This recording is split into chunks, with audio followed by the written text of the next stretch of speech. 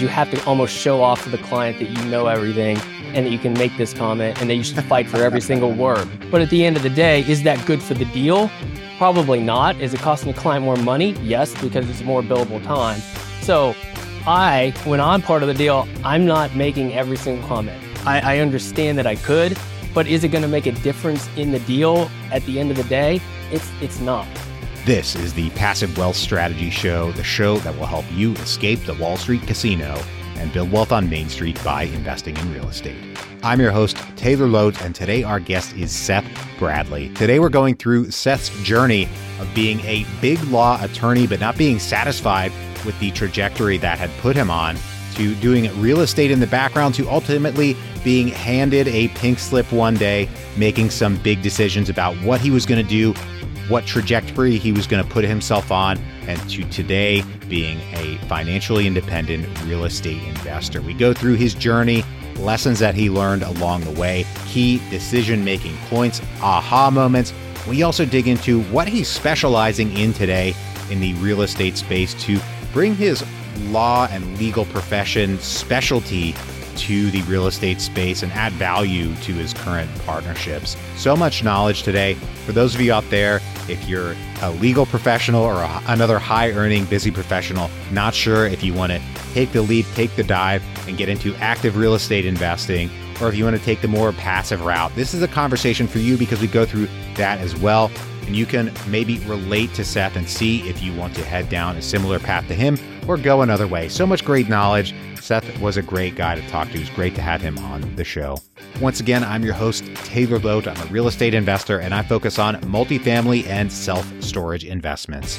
If you'd like to learn more about potentially investing with us on a future deal, just go to investwithtaylor.com, fill out the form, and schedule a call, and I'll look forward to speaking with you soon. If you're an Apple Podcast user and you're enjoying the show, please take a moment and leave us a rating and review on Apple Podcasts. 5 stars if you don't mind, you guys. I appreciate that so much. That helps us rank higher in the Apple Podcast ecosystem.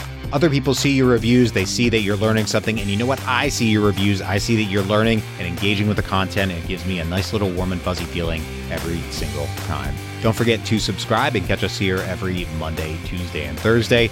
Once again, our guest today is Seth Bradley. Let's go.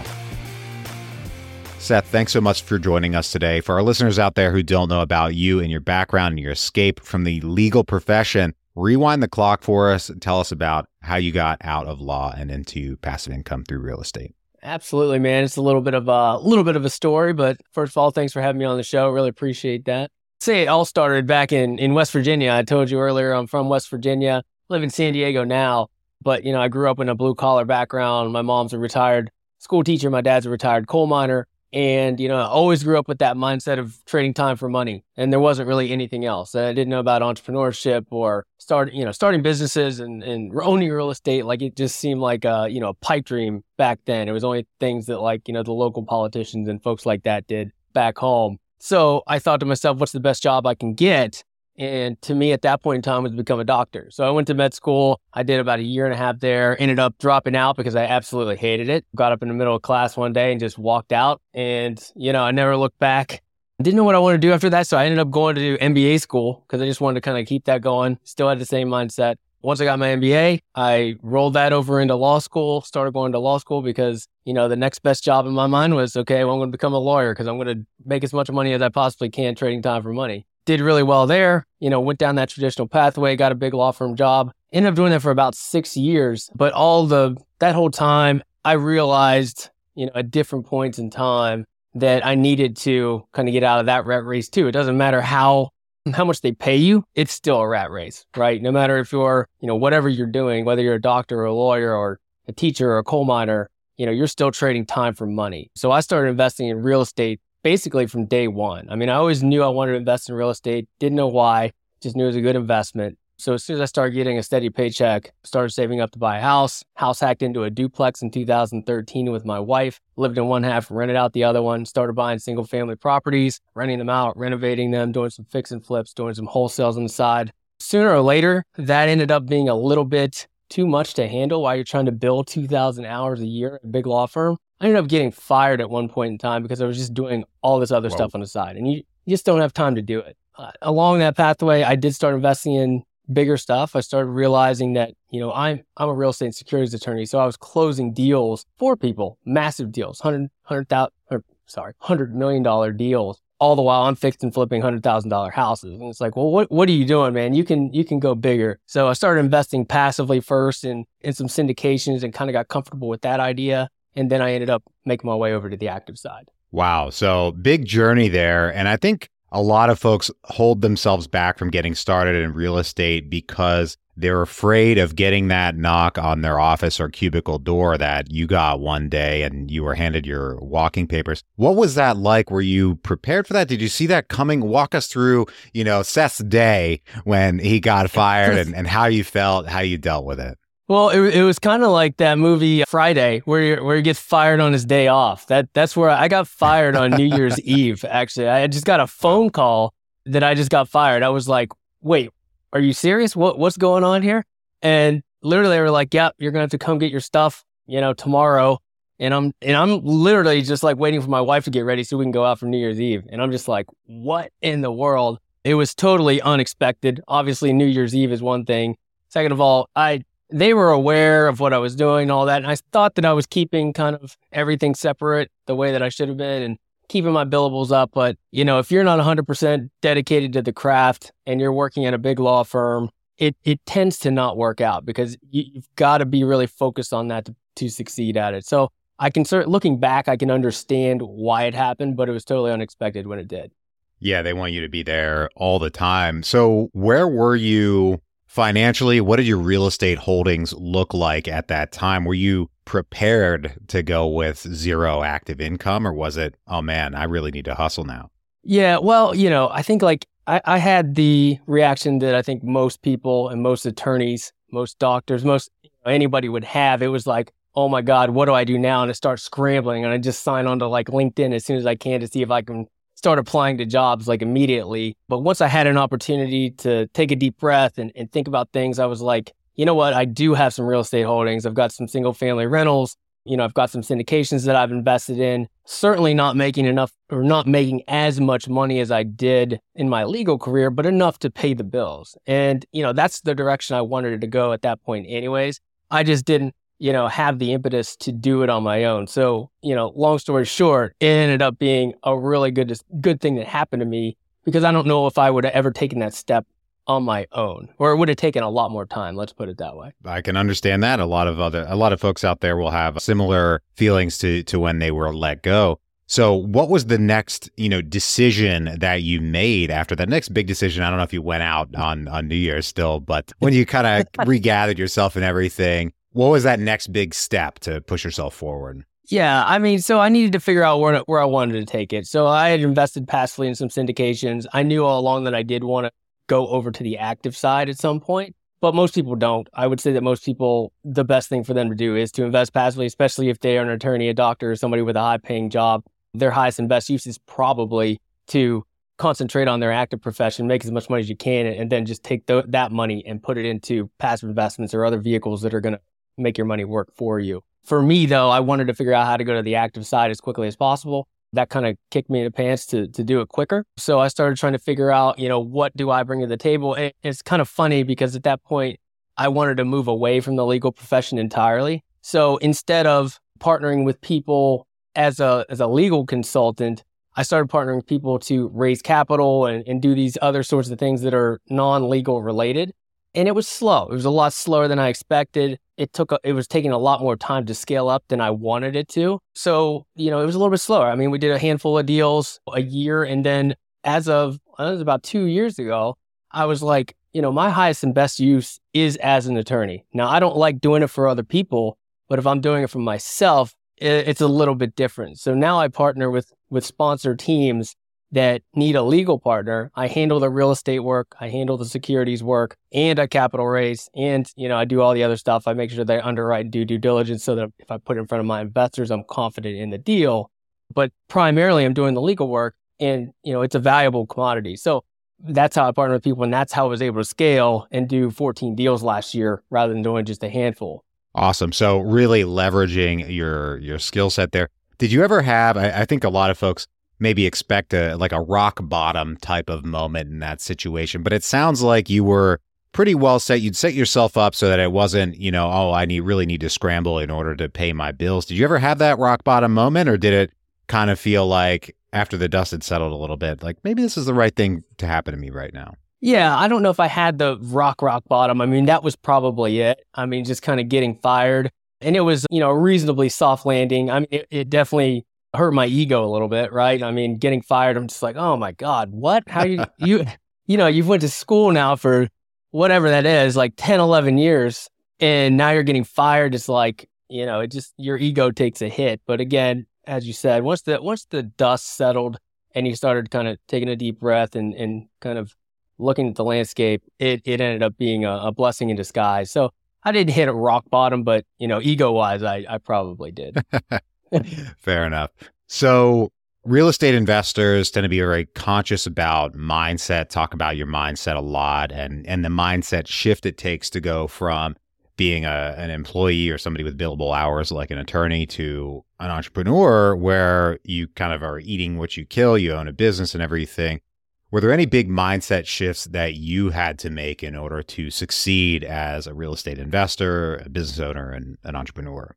For me personally, I've always been a bit of a risk taker. No, I don't consider real estate investments risky. I think it's only risky if you don't know what you're doing. But, for me, getting weaned off of that check every 2 weeks, obviously it's difficult for anyone. But as far as, taking business risks, starting new businesses, buying real estate, I think a lot of people have a hard time getting over that mindset to take those quote unquote risks. But for me, I've always been a bit of a risk taker, and it wasn't too much of a hurdle for me. Interesting. Okay. So you got a lot of education. You started med school, you went and got an MBA, then you went to law school. And one of these books over my shoulder, Rich Dad, Poor Dad, he talks about the, getting overeducated. Don't go do all of those programs. And Rich Dad, Poor Dad gives a lot of investors a lot of aha moments in the transformation from being busy professionals to being real estate investors. Were there any big aha moments in your, journey to being a full-time real estate investor? Yeah, I mean, similar to some of the lessons that you learned in that book, I would say my biggest one was I wanted to go down that traditional path as a big law attorney, making partner, doing all those things, just sticking around and doing that thing. But then, once I got into it, I started meeting all these older partners. They're in their 60s, 70s, and they're still practicing. They're still billing hours, along with all the admin work that they do, along with teaching people like me how to do my job. And it's like, man, these guys are still at the office. They're beating me at the office. They're staying later than me, and I'm just a young associate. It's like, well, if I do everything right, if I bring in business to the firm, if I bill 1 million hours, if I don't say the wrong things, I play the office politics the right way, and I do that for 30 years, I'm going to end up just like these guys. And it's like, is that really what you would call success?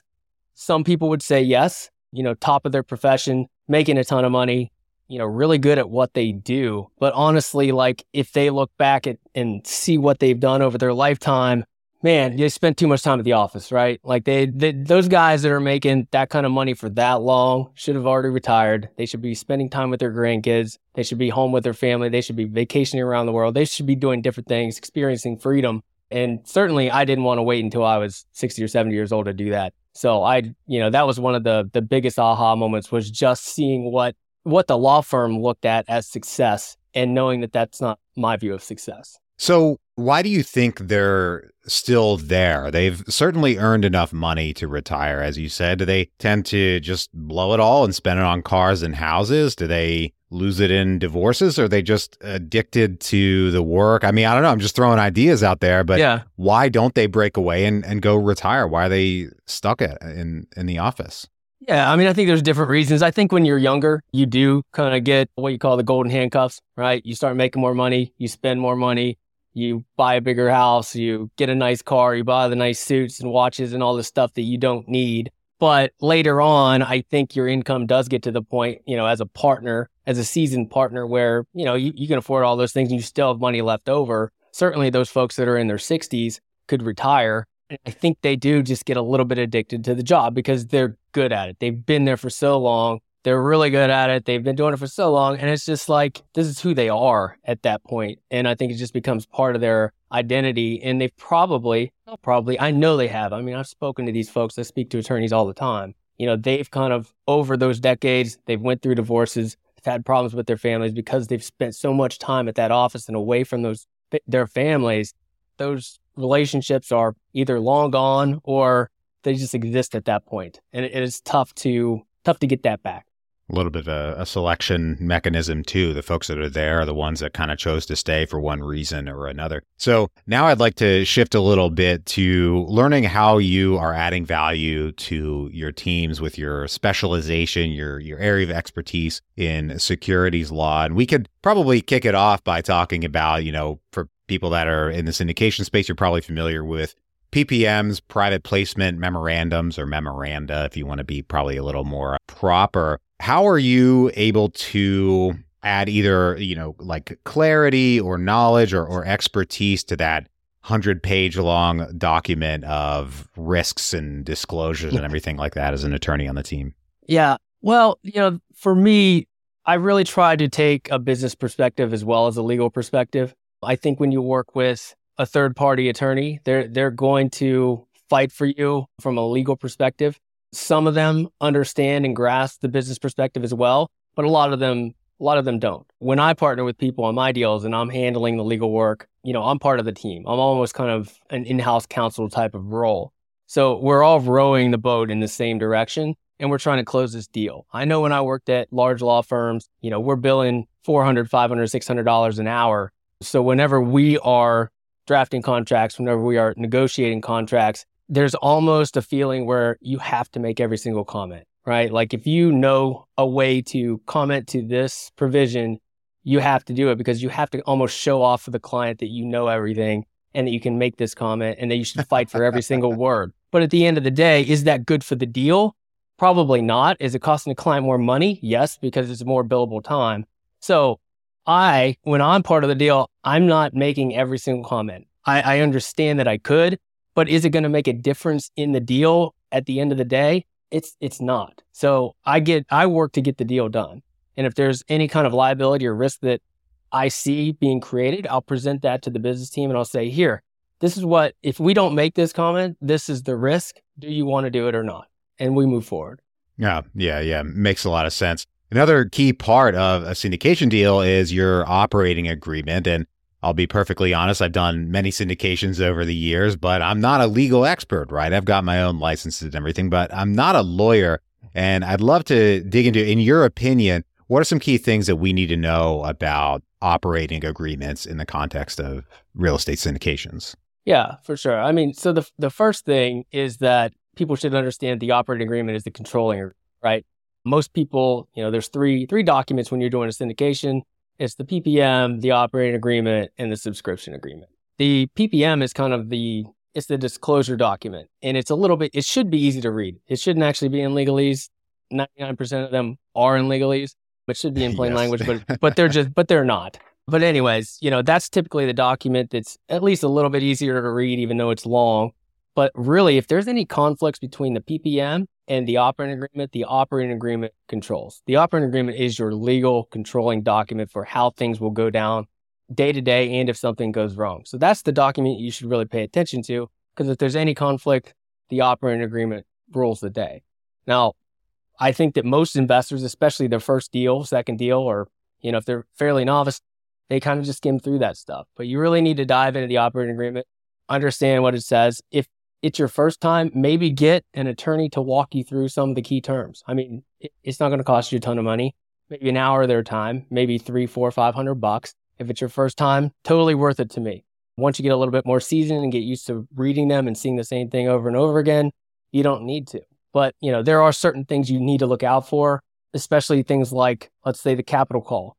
Those are two dirty words you don't want to hear. We're in a semi-recession. You're going to hear more and more about that. You need to know when you're going to have to contribute more money. And if you have to contribute more money, and if you do, what's the mechanism for that? Another thing to look out for is your voting rights. Do you have any voting rights at all? And if you do, what are they limited to? Can you vote out the manager if they're doing a terrible job? That's usually one you really need to look out for. what does it take? Does it take a majority, a super majority? You've really got to dig into that to see what your remedies could be. Of course, you need to know about your distributions, how you get paid. You need to know about fees, how the manager and how the sponsors are paid. And you also need to understand the liquidity provisions, meaning if you want out of this deal, how do you go about doing it? Chances are you're not going to be able to do it. There'll be some sort of a right of first refusal. Maybe you can get the manager to purchase, maybe you can get another member to purchase, but typically it's going to be pretty difficult to do, and you're going to, they're going to buy at a discount.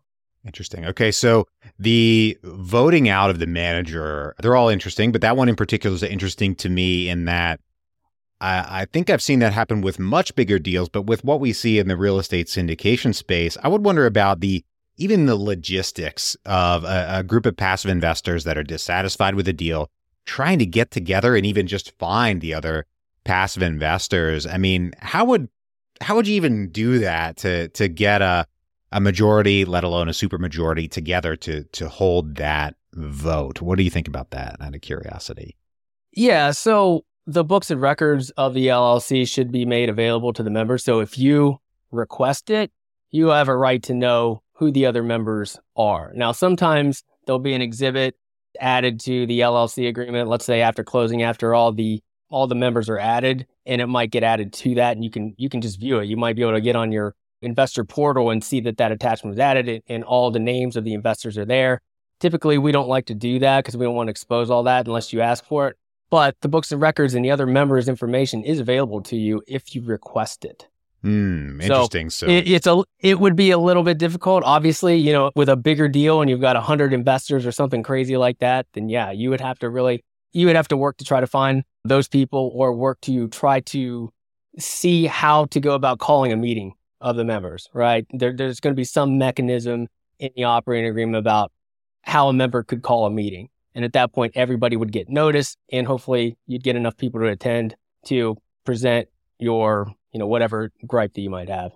Interesting. Well, hopefully none of our listeners ever have to participate in a situation like that. So before we move on to the 3 questions I ask every guest on the show, rewinding a little bit, we talked about, or you touched on, actively versus passively investing in real estate. And I'm curious your thoughts about how one of our listeners out there, hiring professional, whether they're an attorney or a doctor or engineer, whatever, what are some questions they can ask themselves to know if they're like you and they should, think about going for it and being a bit more active, or if they're a little more internally formulated to focus on their hiring profession and just passively invest in real estate? What can they think about to make that decision? Yeah, I think there's 3 big things there you need to think about. How much time do you have? How much money do you have? And how much interest do you have? Some people are only interested in real estate because they know it's a good investment. They don't really love real estate. You know what I mean? Like watching HGTV fix and flips and, watching people buy apartment buildings, it's not that interesting to them. They just like it as an investment vehicle. So they just understand that they'd like their portfolio exposed to that. So you need to ask yourself that. How much money do you have? If you have money to invest, if you are a high-paid W-2, that you can just take active income and turn it into passive income, that's probably your best bet, and it doesn't take as much work. If you don't have any money, you're probably going to have to put in more work. And then time-wise, that's another thing. What are you doing right now? Are you just twiddling your thumbs, or do you have time to do something? If you have time to be an active person on a real estate deal, your return on your dollar is going to be better, but you're giving up time. So, time, money, and your interest. Okay, absolutely. Yeah, makes a lot of sense. Right now, we're going to take a quick break for our sponsor. Are you looking for a way to easily track your rental property finances? Check out Stessa. Stessa makes managing real estate investments simple. You can easily keep track of the performance, finances, and the paper trail of your rental properties. Our listeners can get started for free and then upgrade at any time to unlock their more advanced tools. And the even better news is that the upgrade is very affordable and will not break your bank. Smart investors know that tracking the numbers, tracking the money, tracking the finances is what really drives your success. Check out Stessa. It'll make your property finances easier. Just go to escapingwallstreet.com, scroll down to the Stessa logo, and get started for free. Now back to the show. All right, Seth, I've got 3 questions I ask every guest on the show. Are you ready? Okay. I'm ready. First one, what is the best investment you ever made other than in your education? Particular investment. So, I've invested passively in a ton of deals, dozens of deals. There was one that went full cycle in 11 months. So they I think it's around 2.2x my money in 11 months. So that was probably the best deal because it was so fast and, something that should normally take about 5 years took less than a year. And that was just for it was a typical 120 unit apartment building. So value add kind of in the middle of the flurry a couple of years ago. So everything was going up, but it was a great investment. Good timing. Yeah. So we had the best investment. Now we go to the other side of that coin, the worst investment. What is the worst investment you ever made? So I invested passively in a restaurant. So that was by far my worst investment. It wasn't a lot. So I invested like $25,000. Didn't see a dime of that. So I got a little bit of a paper loss so I got a break on my taxes. But other than that, complete loss. The restaurant went out of business in about 2 years. Absolutely terrible. But the lesson learned was to not invest in something you don't know anything about. Absolutely. Was the operator experienced or anything were there any signs in the front end that maybe it's just not a great idea? Looking back, yeah. So the main guy wasn't very experienced. But he did partner with a chef who did have experience opening restaurants. So, even looking back, it's like, that still should have worked. I mean, I toured the venue, everything. It was a beautiful, beautiful place, beautiful location, awesome concept. Just wasn't executed properly. And the restaurant business is notoriously low percentage of success anyway. For sure. Well, my favorite question here at the end of the show is, what is the most important lesson you've learned in business and investing? Most important, I would say be humble, be willing to learn. If you're the smartest person in the room, you're in the wrong place. But, even if you're in the right place and you aren't willing to learn and accept feedback, then it won't matter. So you really need to be humble, be willing to learn. There's always somebody that's going to know something that you don't know. Be open to that. Love it. Love it. Well, Seth, thank you so much for joining us today and sharing all of these lessons. If folks want to reach out, if they want to get in touch with you, if they want to learn more about what you're up to or anything like that, where can they track you down? Absolutely, man. Go to SethPaulBradley.com. That'll give you links to social media, all the different things I have going on right now, specifically Passive Income Pro. It's passive income coaching. It's meant for folks like W-2s and attorneys and doctors that want to learn how to invest in syndications and do it the right way. And Syndication Shop, it's institutional quality offering documents at a fraction of the price. Awesome. Great deals. Well, thank you once again for joining us today. To everybody out there, thank you for tuning in. If you're enjoying the show, please take a moment and leave us a rating and review on Apple Podcasts. 5 stars if you don't mind. I appreciate that so much. That helps other people learn about the show because that helps us rank higher in the Apple Podcast ecosystem. And I'm always honest with you guys. That gives me a nice little warm and fuzzy feeling because I get to see that you're engaging with the content and you're escaping the Wall Street casino along with us. Don't forget to subscribe and catch us here every Monday, Tuesday, and Thursday. Right now, I hope you have a great rest of your day, and we'll talk to you on the next one. Bye-bye.